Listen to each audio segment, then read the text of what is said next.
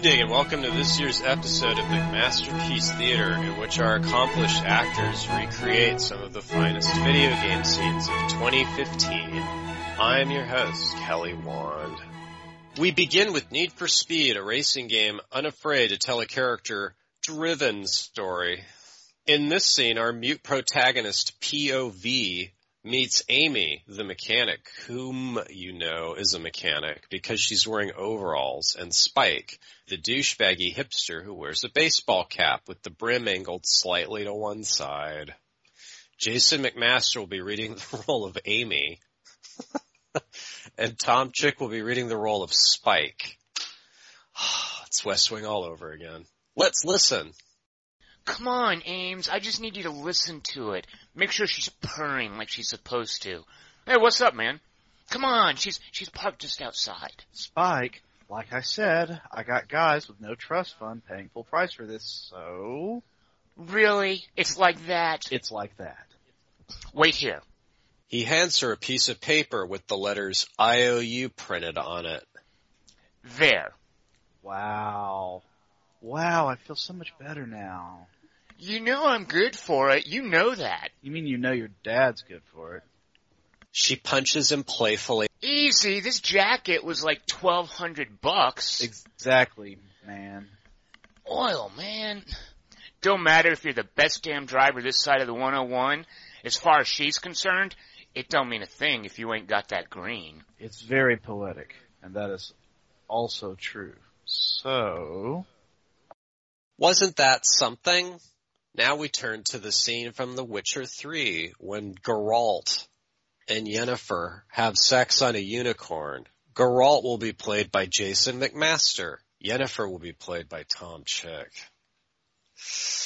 The unicorn will be represented by a stuffed horse with a tapered candle on its nose. Damn, I tore a hole in my dress. Wait a minute, I must mend it. You know how to sew? Please, I enchant a needle. When are you finally gonna burn this piece of junk? My heart couldn't take it. So many memories. Damn it, Geralt. Do you have any idea how much they cost? Come here. We gotta hurry. Croc's waiting. Is that so? Yen, let go of the mane. I know you. I let go. You throw us off. Don't even try. My, oh my. I missed you. I missed you too.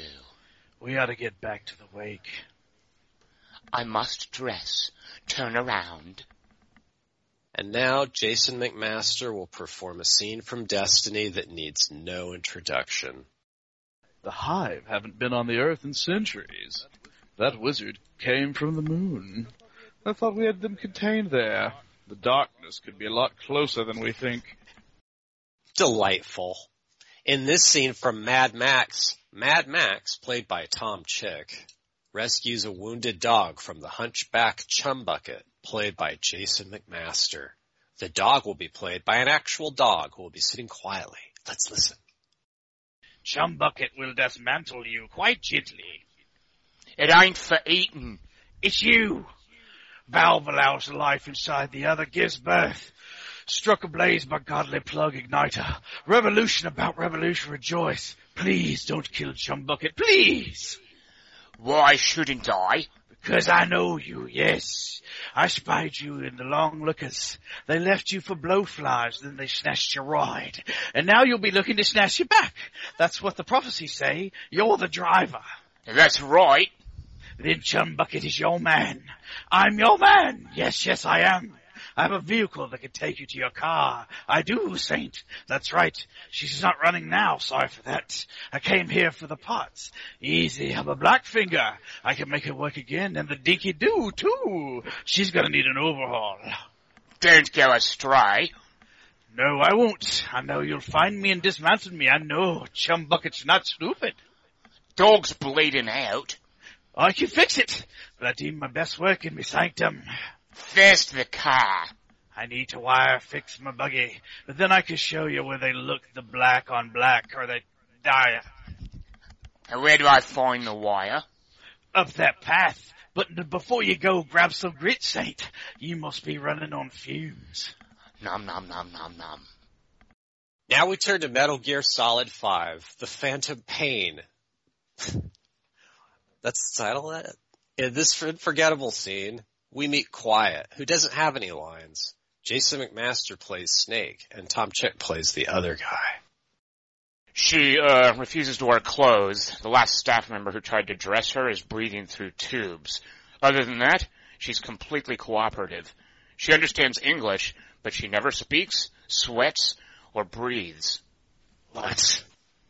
Well, not with lungs at least. She breathes through her skin. Clothing would suffocate her. Showers are okay, but she can't be submerged. What's wrong with her? She's drinking through her skin. She's okay? She's okay. She just can't move when she's taking in water. Look, see that? She hasn't eaten a thing since she got here. She doesn't eat either? Never. It's photosynthesis. Photosynthesis. That's the verdict from the medical staff. No, the jury's still out, but it's the only explanation for what we've seen. The GRU had a man with that ability in the Cobra unit. We don't think she's contagious, but some of the staff can't stomach her. It's starting to affect morale. Can't you send her on a mission? By herself? No. But as you know, she does have skill. Why not take her out with you on one of your missions? She seems to like you. Of course, only if you think she'll be useful. Next time you go out, you keep her in mind. Fallout 4. The landmark underachievement from Bethesda begins with a sales call. We recreate it here with Tom Chick as the Vault-Tec representative and Jason McMaster as the Chick, if you play Chick. Good morning. Vault-Tec calling. Sarcastic. Vault-Tec. Remind me again? Why, we're about you, ma'am, and helping secure your future. You see, Vault-Tec is the foremost builder of state-of-the-art underground shelters, vaults, if you will, luxury accommodations where you can wait out the horrors of nuclear devastation. You can't begin to know how happy I am to finally speak with you. I've been trying for days. It's a matter of utmost urgency, I assure you. Sarcastic. What's so important? Why, nothing less than your entire future. If you haven't noticed, ma'am, the country has gone to heck in a handbasket, if you'll excuse my language. The big kaboom is, well, it's inevitable. I'm afraid, and it's coming sooner than you may think, if you catch my meaning. Now, I know you're a busy woman, so I won't take up much of your time being a precious commodity.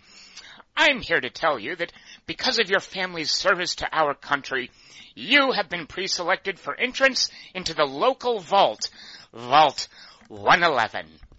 Sarcastic. Oh, sounds great. Oh, it is, believe you me. Now, you're already cleared for entrance in the unforeseen event of total atomic annihilation. I just need to verify some information, that's all. Sarcastic. The apocalypse? Well, hell, sign me up. That's the spirit. Strength 23, Perception 1, Endurance 1. No, Strength 19. Endurance 4. Charisma 1, Intelligence 1, Ability 1, Luck 1. That's good. Wonderful, that's everything. I'm just going to walk this over to the vault. Congratulations on being prepared for the future. Of all the games to come out in 2015, Arkham Knight was the most Batman. In this dramatic sequence, Batman reunites with his arch-nemesis, Poison Ivy. Jason McMaster will be reading the part of Batman, a role he originated in the off-Santa Monica production of Batman, Bring on the Night. Tom Chick will be reading the role of Poison Ivy, which he understudied for Tina Sheedy, Ali Sheedy's sister. Let's listen. What are you doing here? Why did Scarecrow lock you up? No, hello? Tell me. And what if I don't want to? Then I burn every plant in Gotham. Well, it started with the meeting. What meeting? Everyone was there. Penguin, Two-Face, Riddler, even poor Harley. Scarecrow said he had a plan, that together we could take you out and Gotham would be ours. Over my dead body. I believe that was the idea. I told him that I wasn't interested in his pathetic human games. And when I came to, I was locked up in that room. It's such a shame that his vile toxin has no effect on me. Nature always wins. You're coming with me. You only had to ask. They hear the sound of an explosion. What's wrong? We need to leave. The master of understatement as ever. Oracle, I need to know where those tanks are coming from. Activate the Batmobile weapons diagnostics. It's time to go to war. And now Tom Chick will perform a monologue from Dirt Rally. Here he is in the role of co-driver.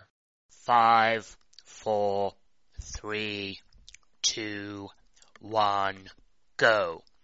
Right 4, long 60 over bump, left 6, and right 5, long over crest, continues past junction, left 3 through gate towards splash, left 4, into left 6 over jump, to caution, left 3 continues over jump, right 1, long, tightens, don't cut, caution, keep mid over jump, left 6 into right 3, long, left 40 into acute left, right 5 continues to 80 over crest, tightens to 3 into left 5 over crest, continues, left 6, right 6, keep left over jump maybe, right 5 long into caution, left 6 big jump, left turn tightens into 1 over crest, 60 to finish.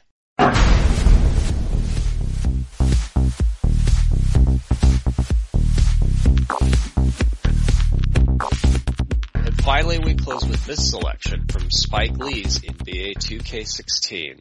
Tom Chick will play the role of Freak, and Jason McMaster will play the role of the owner. Me and Vic go way back, like the front seats of a 67 Cadillac. Ooh, we go way back. Did you say the front seats? Yeah, front seats of a 67 Cadillac. We go way back, like the front seats of a 67 Cadillac. Well, Jiminy Crickets, I'm going to be the hit once again at Herbie Allen's Sun Valley Shindig, because my fellow billionaires love it when I walk and talk that talk. Sir, that almost sounds, No, let me tell you exactly what it sounds like. I respect, admire, and most importantly love you as a human being and a role model. But I pay you a lot. And I mean, I pay you a lot of money to play for my team. And I'm going to win, and I'm in this game to win it. And you can't win it with an albatross around your neck like Vic. So Vic is done. History. And here's some more lingo that I picked up from a former megastar who used to play for me several seasons ago. Thought I would never release him until I did, and now he's a sixth man on a struggling team in Venice. And yeah, I'm talking Venice with the canals and the gondolas and Harry's bar. Not the street ballers next to the fortune tellers on the beach in Cali. This guy used to tell me when he thought there was a player destroying our team, don't be a hero, cut that zero. And that is what I'm telling you about Vic, freak. Don't be a hero, cut that zero. The only thing that Vicks brings into your life is headache and unwanted and unnecessary negative attention, and it will begin to affect your mindset. And when it affects your mindset, it's going to affect your play. And when it affects your play, it's going to affect my team. When it affects my team, it's going to affect my money. And it affects my money, Google Translate will become your new freaking friend. I want a championship ring, freak, and I want you to help me get that ring. And banners after banners hanging from the rafters in this arena. So freak, hear me clearly and hear me good. VGG, Vic, gotta go. Handle your business, and remember that contract you signed contains a morality clause, a very important clause that revolves around your conduct on and off the court, and how it can negatively impact my team. Now, I don't want you to have to learn Italian or Croatian as a second language. And hey, play pro balls overseas. There's nothing wrong with that, but the arenas are nothing like this, nor will the money be the same. And on top of all that, this is the US of A, the greatest frickin' country in the world. Ask yourself, is Vic worth all that? Think about it. Think long, think wrong. And thus the curtain falls on this year's McMasterpiece Theater. I have been your host, Kelly Wand. Thank you for joining us, and we'll see you next year for McMasterpiece Theater 16, one of those. It's going to be a year from now. Yeah.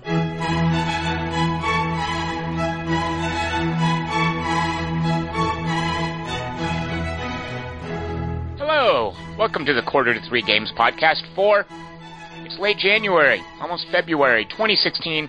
My name is Tom Chick, and my game of the week is not Diablo 3. And I'm Jason McMaster, and my game of the week is not Diablo 2. Well, whose is these days? Well, right, sure. Is there actually any reason to go back to Diablo 2? Like, is there anything in Diablo? I guess some people like the whole idea of like having to put a point into a skill and be totally locked into that skill forever, right? Yeah, it's. I guess there's really not as much point, no. Specifically since they changed Diablo 3 so much to actually reflect Diablo 2's values a lot more. Although, actually, I bet I know McMaster. I bet some people are like Diablo 2 apologists in that they don't want to be playing like online. Like they're still doing LAN games. They want single-player offline play. I imagine for that reason, maybe there's some Diablo 2 holdouts. Yeah, you're probably right. The online-only thing can be kind of a pain, but whatever, you know. Yeah. I mean, you know, it's a sign of the times. That battle's over, kind of, pretty much. Yeah, it pretty much is. There's no doubt. Yeah. Speaking of online-only, though, McMaster, and speaking of Blizzard games, good Lord, what have you gotten me into? Oh, nothing. Oh, nothing. Well, I was a little bit, not disappointed, but, so we've been playing the StarCraft 2, wait, don't tell me. Oh, shoot. StarCraft 2 Legacy of the Void? Is that right? Yes. Oh my god, I can't believe I pulled that out of my hat. You got the Protoss expansion. But actually, I realize this, I think I mentioned this to you, McMaster. We're not technically playing the Protoss expansion. Like, what we're playing, everybody gets in the latest StarCraft 2 patch. The co-op is, if I'm not mistaken, a feature just added to StarCraft 2, whether you buy Legacy of the Void or not. So we're doing something that I didn't even have to get Legacy of the Void. Now I've got a Protoss campaign sitting on my hard drive that I couldn't care less about. But we've got the co-op that we're playing. Yes. Yeah, I didn't know that you at first, of course, that you didn't have to have the game to play the co-op. I do enjoy making you have the Protoss campaign on your hard drive. That's well, as I'm sure you're the same way. I mean, if Blizzard's going to add new content, I want it. I mean, even if I'm never going to play it, I would hate to think that every time I boot up StarCraft 2, there's something, and I'm doing air quotes here, something missing. Like, you want everything Blizzard puts out, right? Like you don't play Diablo 3 anymore without the expansion, right? Like that would be incomplete. That would be like driving a car without upholstery on the interior. That's a terrible analogy, but I think you know what I'm getting at. Yes. So, and also, if I'm not mistaken, Legacy of the Void adds new units to each race, correct? Yeah, but yeah. So, and I tried a skirmish game with the Zerg. Because there's 3 types of people. Actually, there's 4 types of people in the world.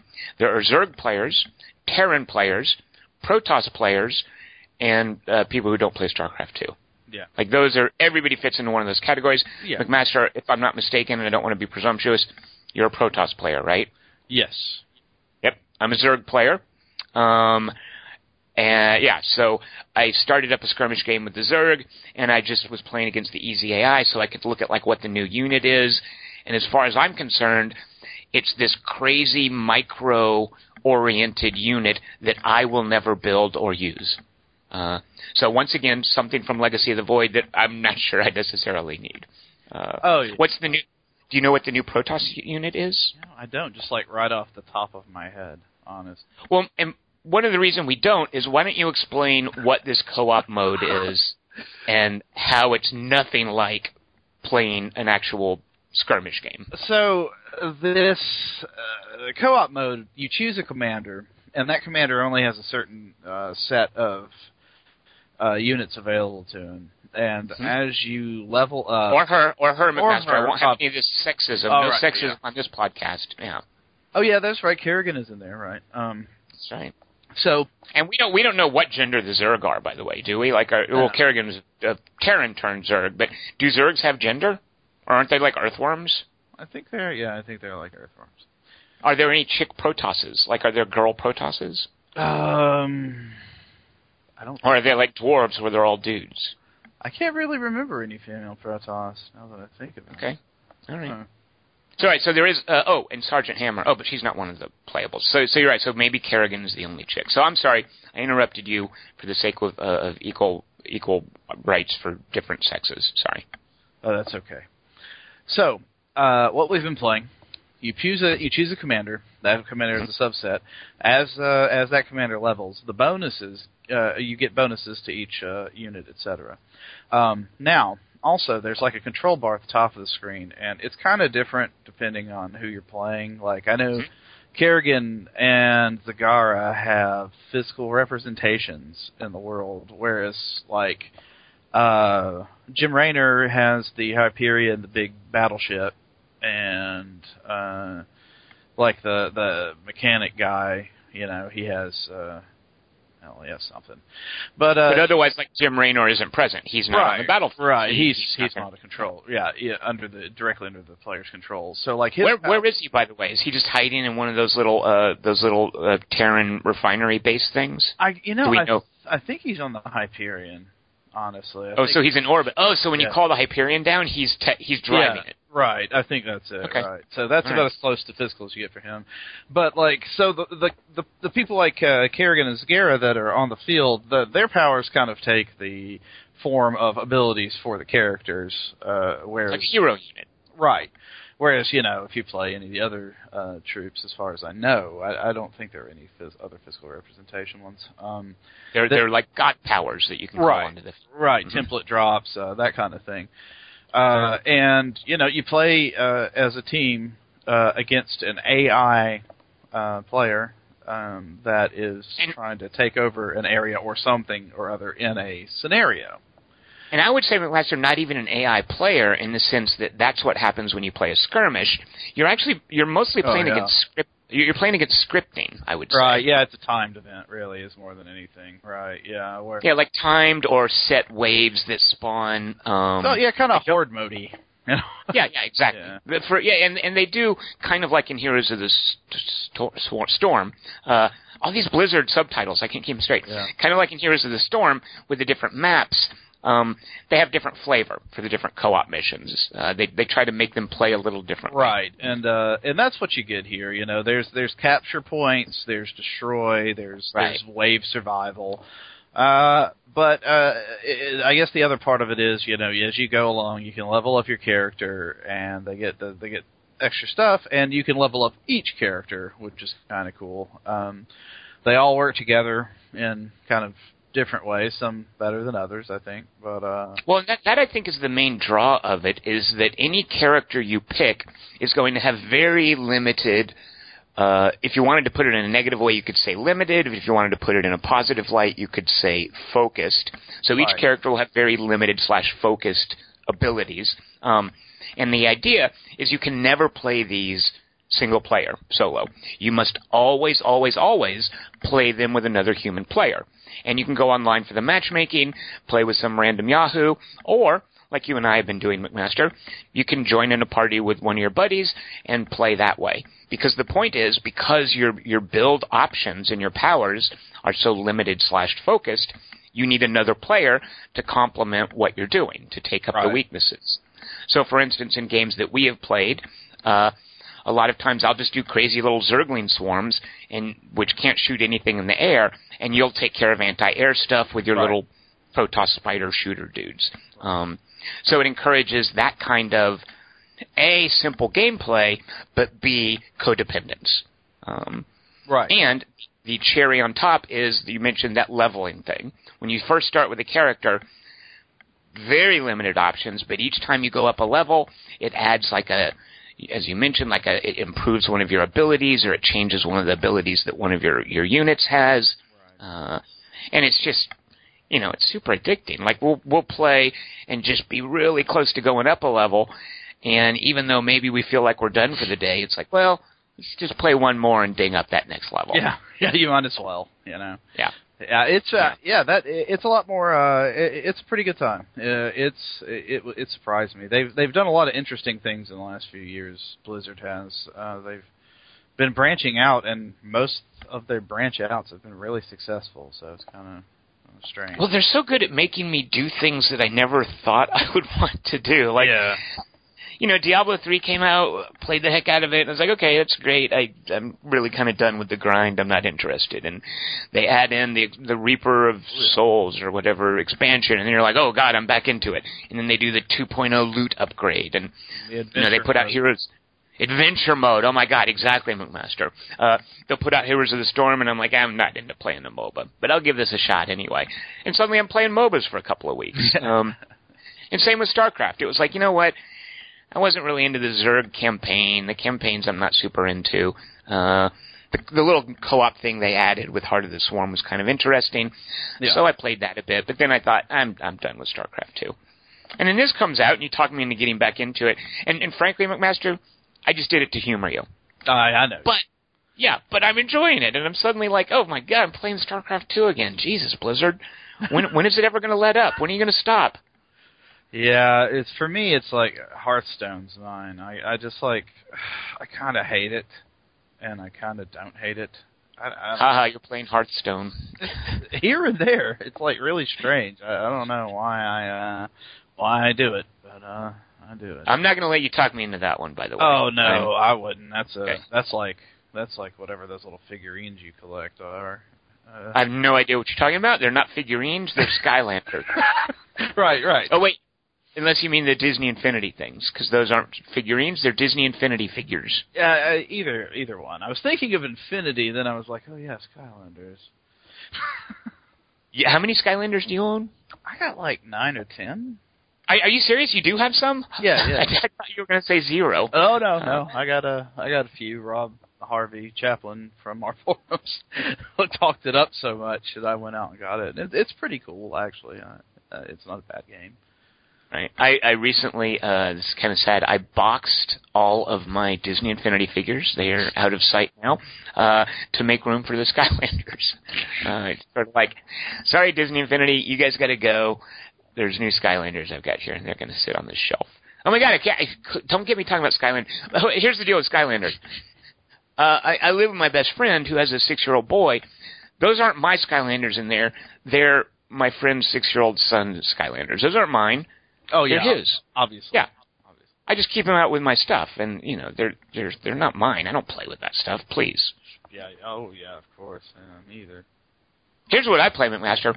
I play brutally difficult games that just came out of an almost eternal early access phase called Darkest Dungeon. Yeah, I am familiar with Darkest Dungeon. Oh my God, is it? It's really hard, and I kind of love that about it. But how can I crank down the difficulty? Do you know? There's got to be a setting somewhere. Like, is there somewhere I can bump it down to easy? I don't think so. Rats. Well, one of the things I just figured out, what you have to do in Darkest Dungeon is, and so many of these kinds of games, like RPGs or tactical games like XCOM, they train you to not think of your characters as expendable. You know, keep them going at all costs, level them up, protect them. If you lose them, it's a big setback. That's not the case in Darkest Dungeon, I realized. Your guys, before you level them up, just kick them out of there. You know, have them go through a dungeon and earn you some of the loot you need, and then if they're going crazy or they get these what are they called, like diseases or quirks, that's the word. If they get quirks, just send them packing. You don't need them around because they're free to recruit, basically. So it's not like you invested in them. So, McMaster, I'm going to send you my save game. What I need you to do, take some level 0s through the beginner dungeon to earn me some like deeds and portraits and busts that I use to upgrade my town. Just do a few of those for me. You can, the characters, you can get them killed or get them crazy or whatever. I just need you to grind me some deeds and portraits and busts. Can you do that with my save? Oh yeah, absolutely. Yeah, I love killing off your characters. You know, they're not mine. They're just brief hires. I don't care. So exactly, get them killed. I love the style, and there's a kind of a gallows humor that goes to it, that goes with the game. When you first start off, one of the classes you get, I think it's called a Vestral. It's basically your cleric, your healing class. And I find she is indispensable. Like, you definitely need her to go through a dungeon. Eventually you get a jester who plays music, and it makes your character's stress go down, and stress can be almost as important as hit points. So I've got my Vestra or Vestral, whatever she's called, to heal health, and I've got my jester, which, by the way, I named McMaster. I've got my jester to play music to lower my stress. So the Vestra, when you start off, the portrait just looks like a nun. Like, she looks like a chick fresh out of the cloister.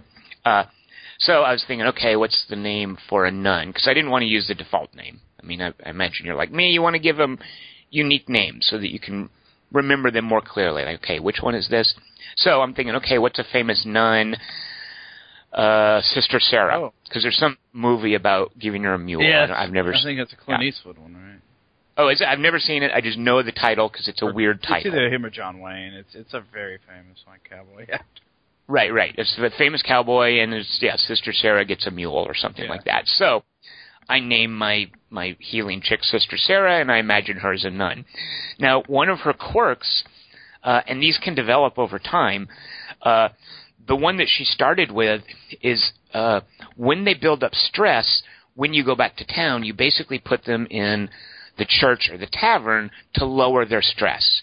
And there are certain activities. In the church, you can do prayer, flagellation, or meditation. And in the tavern, you can drink, gamble, and whore. So, Sister Sarah, I'm going to send her to the church, but she's got a quirk where she refuses to pray or meditate, which just leaves flagellation, but that spot was taken by someone, so I couldn't do that. So, Sister Sarah gambled, which I'm not proud of. At least I tried to get her to gamble, but another quirk she has is she likes to drink.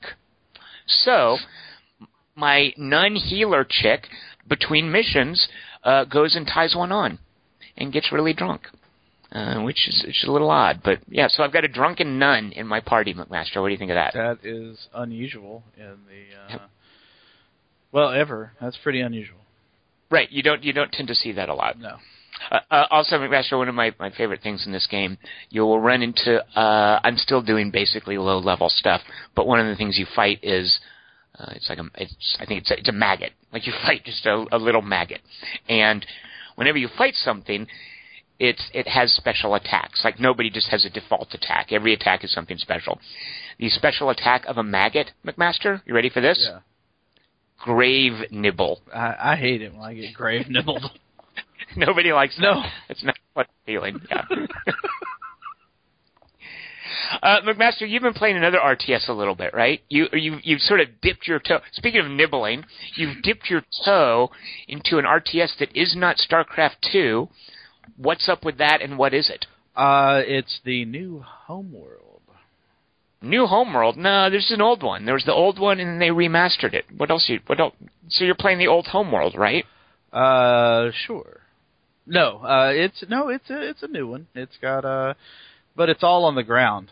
So it's not. Well, how can you fly up and fly down if you're on the ground? That's a good question. Yeah, you can't. Say you're stuck on a 2D plane. You cannot exhibit 3D thinking.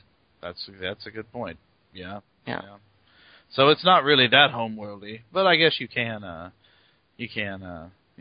zoom in and out.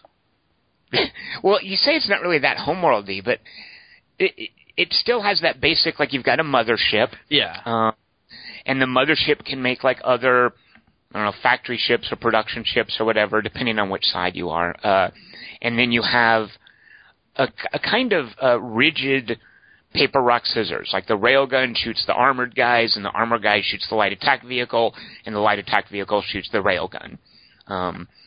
And that was a characteristic of Homeworld, if I'm not mistaken, is that kind of rigid weapon balance amongst different ships.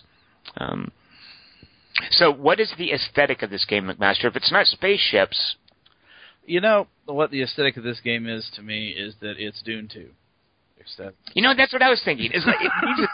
It really needs a sandworm, doesn't it? Yeah, that's like the first time I saw it, I was like, man, that's real Dune. I mean, I know, obviously, it's not exactly like it, but it's just like the desert, landscape and everything, just like immediately Like, well, it's what Dune would be if it was like a modern day take on it, with these huge tractors with enormous tires that make the people look like ants, and just these huge buggies driving around in the sand. And did you see Moon, the Sam Rockwell movie that Duncan Jones directed? Yeah, I love that movie.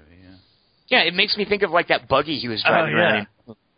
And I love that bit. Yeah, so I really like that just tractor aesthetic that it has. And McMaster, instead of a mothership, what do we get? Oh, it's pretty neat, actually. It's like a giant, land crawler carrier thing that produces your vehicles and all that stuff. And, that thing's pretty cool. It's like a mobile base.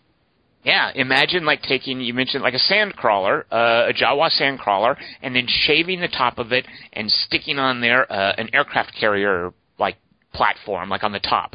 And it's just an aircraft carrier that drives around in giant treads on the desert. Yeah, it's pretty cool. And I just so far I think it's pretty interesting. I love the graphic style, like I said, Dune 2. But on top of that, I like all the things you can do with the with the carrier itself. I like having to shift all the different systems around and stuff. Oh, right. You invest in points of power and decide, is this going to turrets or, I don't know, production or whatever? Yeah, I do like that as well. Is that, and it's been so long, did motherships do that in Homeworld? That's what I was trying to remember too, but it has been a really long time since I played as well, and it was like, I don't know if that's new or not, but I like it. Yeah. Have you tried, what modes can you play in, and what have you tried? I have only played around with the campaign right now, but the modes you can play, oh god, what all can you play in it? Well, it's basically just skirmish or campaign. That's what I thought. And multiplayer, of course. Skirmish and multiplayer is the same, but skirmish is multiplayer with an AI. Right. Right. Yeah, and it's something I want to spend more time with. It just it actually came out today, I think, or yesterday. It's new. I mean, we've had press builds for a while. Right.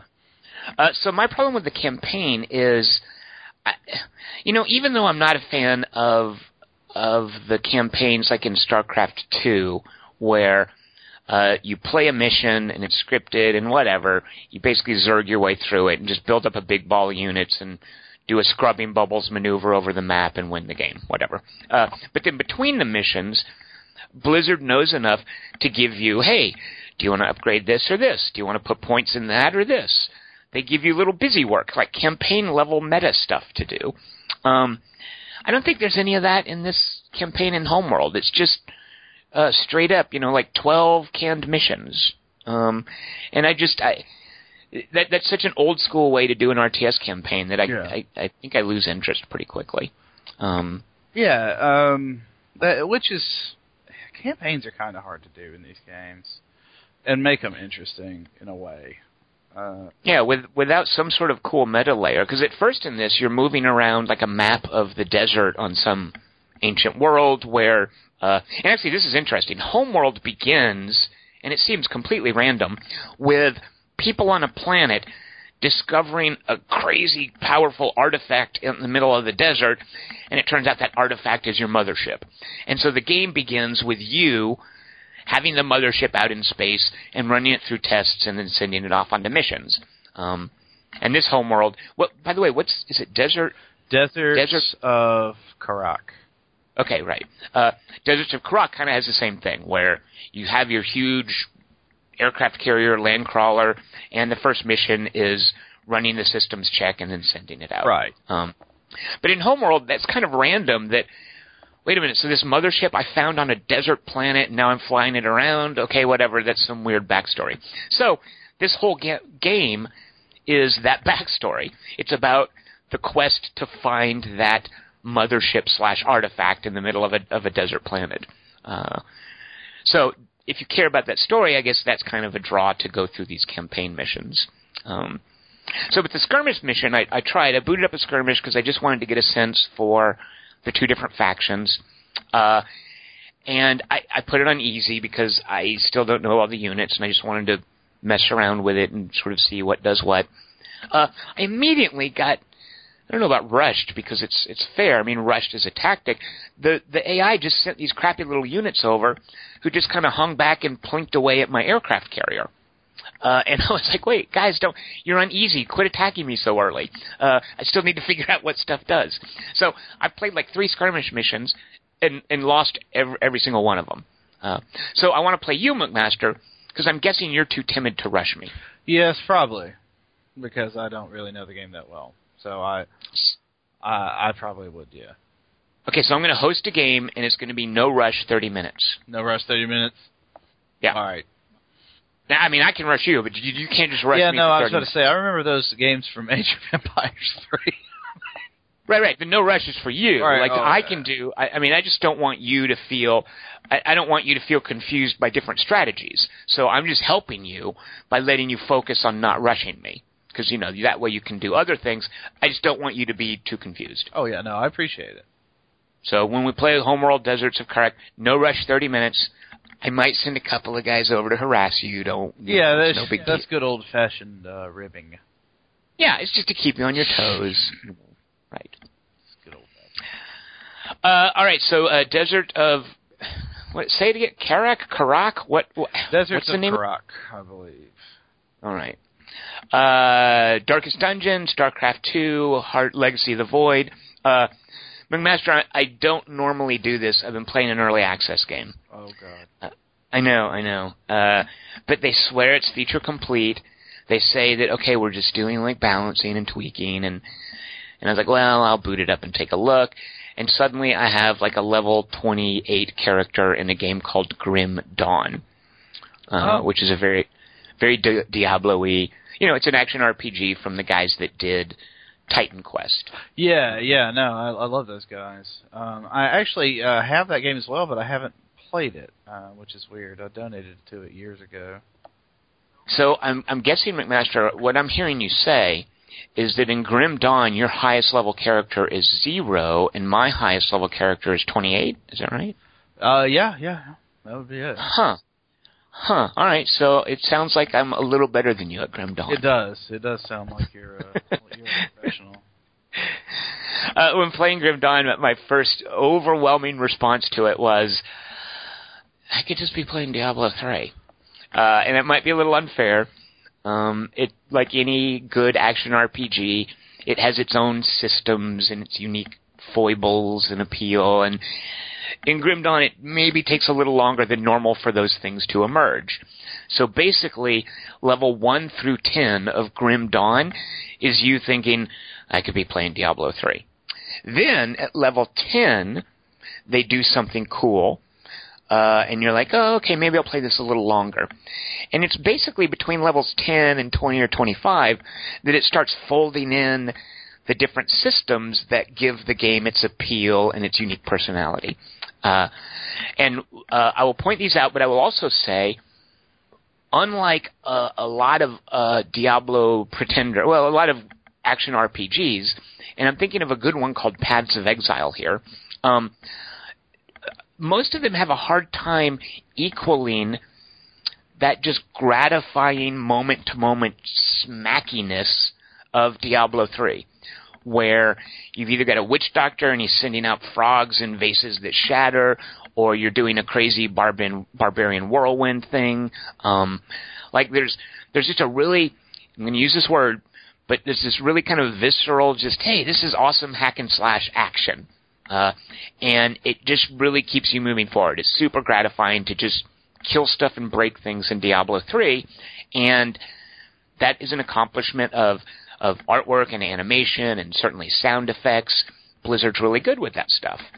And an otherwise really intricate, cool character-building action RPG like Paths of Exile. Or there's an old one called Sacred 2, which I really like. The character building in those might be great, but that moment-to-moment hack and slash isn't as fulfilling as what Blizzard has done. Right. Well, Grim Dawn, not quite the level of Blizzard, but Grim Dawn does a really good job with that moment-to-moment smackiness. And I credit that with it pulling me forward through 10 levels that were otherwise kind of unremarkable. Is it really feels good to kill things and break stuff in that game.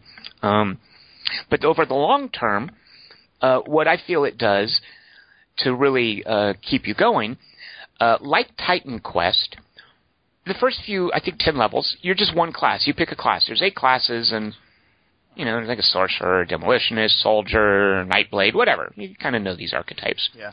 And you're playing one, and you've got a skill tree, and you're playing for 10 levels, and you're bumping up skills, whatever. You get to level 10. Titan Quest did this. Grim Dawn does this. At level 10, it says, okay, you've been playing that class. Now, pick a second class.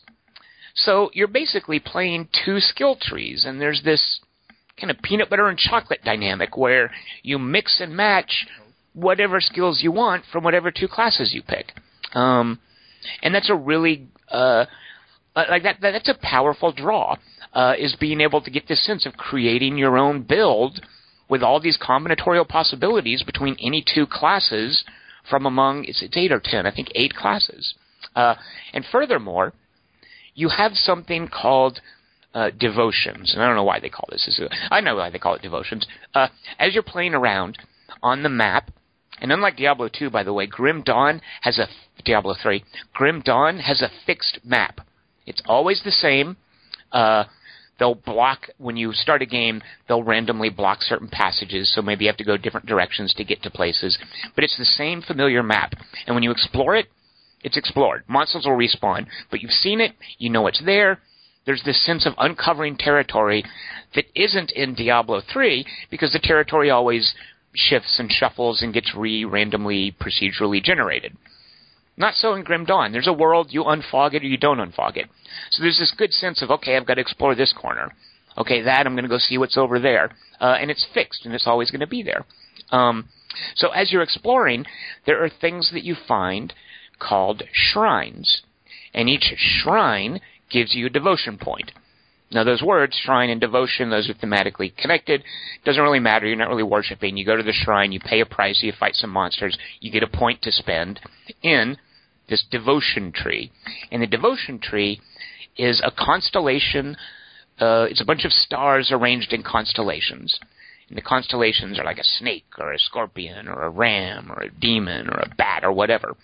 And every time you complete one of them, by getting devotion points that you earn by finding these shrines at their fixed spots, you get some cool character trait or bonus.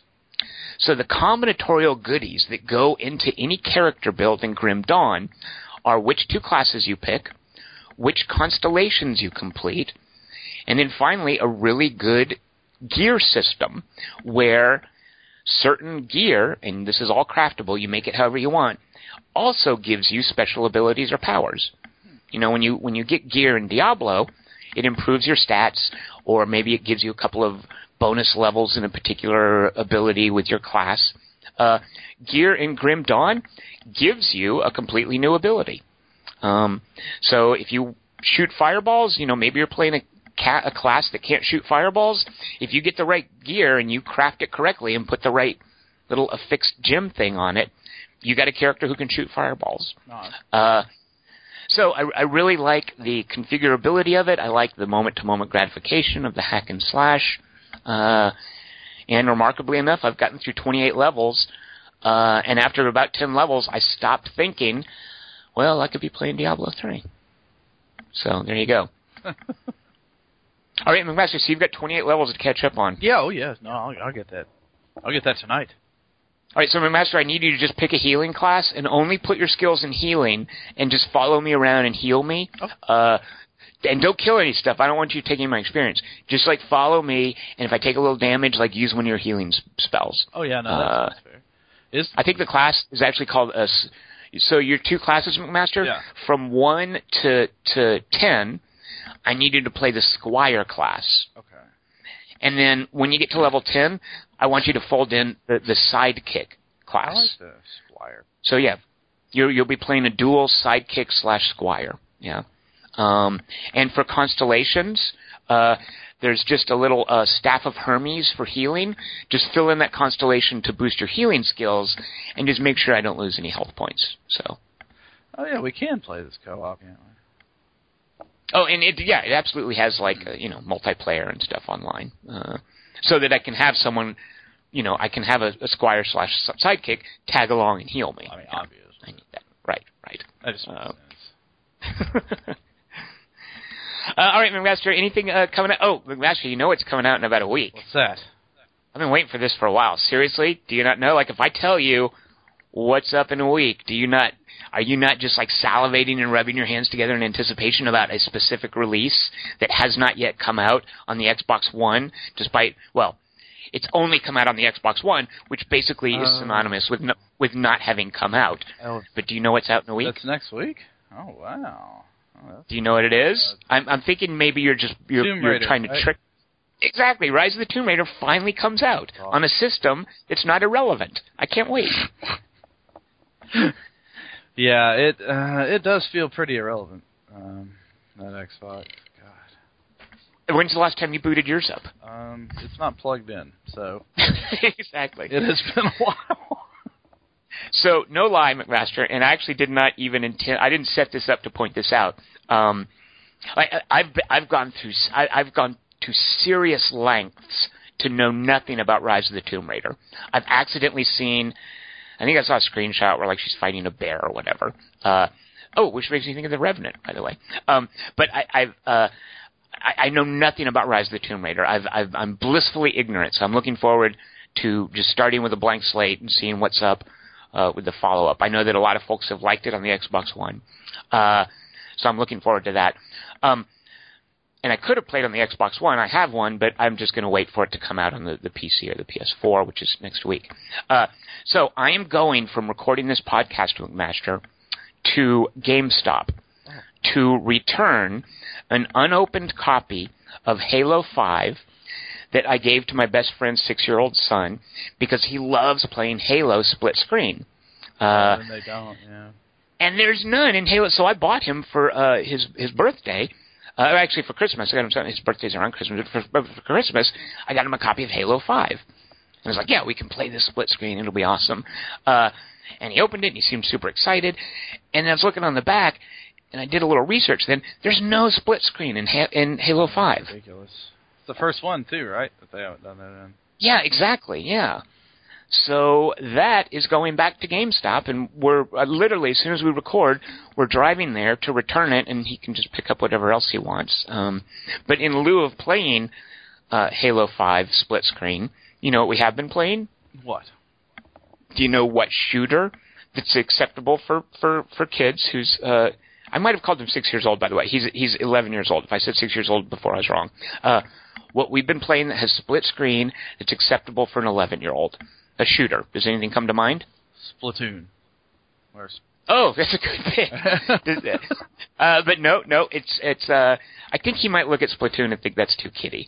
This one is not kiddie. As a matter of fact, it is recently, and for you as well, particularly relevant. Destiny? How is that relevant? Oh, okay, fair enough. By the way, does Destiny have split screen? I don't. If it does, I'm newly interested. No, I don't think it does. I think it's Okay. online only. I think it's MMO. Yeah. You're right. Now, this has split screen. Oh. It's particularly relevant, and especially to you, to most of us, it's been relevant for several weeks now. To you, it's only relevant as of a couple of nights ago. Jesus, I don't. This doesn't make. We've played it, and you played it wrong. I played it wrong. Yep. You played it dead wrong because I told you to be Princess Leia and let me be Darth Vader. Right, okay, right. Battle. You did not do that. You know, Yep. that was their plan too. I think was to get a younger audience, a friendlier audience. Oh, well, yeah, like a wider audience, I think. Like, without all the douchebaggery you get in a Call of Duty game, without necessarily I mean, there is no violence. I mean, there's stormtroopers get shot, but except for that one little bit in the beginning of Force Awakens, stormtroopers don't bleed. No, yeah, that was the most violent stormtrooper thing ever. I think that's the most violent thing in Star Wars ever, basically. Maybe you're right. Oh, you know what? The hand that Obi-Wan cuts off of that thing in... the arm. He chops that dude's arm off in the bar Mos Eisley, right, yeah. Yeah, that's kind of that's like a horror movie-ish kind of thing. Like, yeah. It's a shame you don't get more dismemberment stuff. There was that one Raven was like there was a Star Wars game that had like dismemberment technology, I remember, where you actually slicing apart stormtroopers. I forget which one that was. That's pretty awesome. But so we've been playing Star Wars Battlefront instead of Halo 5 because it's got a lot of cool split-screen co-op stuff. There's the single-player missions that you can earn stars in. There's a really good survival mode. Yeah. There's the head-to-head modes. For a game that I think got unfairly dinged for... Not unfairly dinged. For a game that got dinged for not having any sort of single-player campaign, there's a lot of single-player and co-op content in Star Wars Battlefront. Yeah, my only problem with that game is the price thing. That's my only. Oh, right. Like that, yeah. Yeah. Well, yeah, I'm okay with it until I start seeing what content I'm missing out on for not paying the exorbitant price for the season's pass. Like once they start releasing maps that I want to play on, then I'll grouse about it. Yeah. Oh yeah. Yeah. Yeah. That's just kind of bizarre to me, but that's EA, man. They're going to challenge everything. You know how they do. Well, it's kind of one of the things about Star Wars Battlefront. It's review proof and it's probably price tag proof. Yeah. With the popularity of Force Awakens, they could charge $150 for that thing, and people would buy it. Star Wars. What are you going to do? Not buy it? Please. Yeah. No. Yeah. They're going to buy it. Yeah. Yeah. You know what? Maybe I'll talk Kiernan into trading in Halo 5 for the season's pass for Battlefront. Yeah, I don't think they've released anything yet, but they probably. No, there was a free downloadable the Battle of Jakku yeah, which is kind of funny because, like in the movie, it's just Tatooine. I mean, right, exactly. And the fact who do they think they're tricking? Other than that, they've announced like they're not going to do any new content for it. So why is that? No Force Awakens specific content. Except that. Yeah. Yeah, McMaster, don't even be thinking you're going to be able to summon BB-8. Oh, no. I wouldn't even dream of it. That's not a power-up for you. You can't play as Poe Dameron. No. Yeah, don't even think about it. No, so. All right, so McMaster, you need to work on your Grim Dawn character because last I checked, I've got a 28-level lead on you.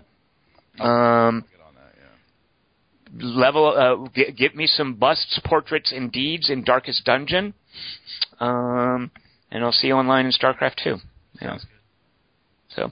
So, listeners, I will be back next week with a podcast in which I'm going to talk to several different developers, board game developers. I know some of you are rolling your eyes and you're groaning. These are some really cool board games, including one that I'll just tease this, one that I gave a 5-star review, one that is not out yet, but that is a Kickstarter that I got a prototype of that I really, really like, and another one that is, let's see, how could I tease this one? McMaster, do you like steampunk? Yeah. Everybody likes steampunk. Sure. It's super popular. Next to zombies, it's super popular, right? Right, yeah. So this is a really cool expression of steampunk in a board game. So these 3 developers, I'm going to have interviews with all of them next week. I invite everyone to join me for that. And we'll see everyone here next week.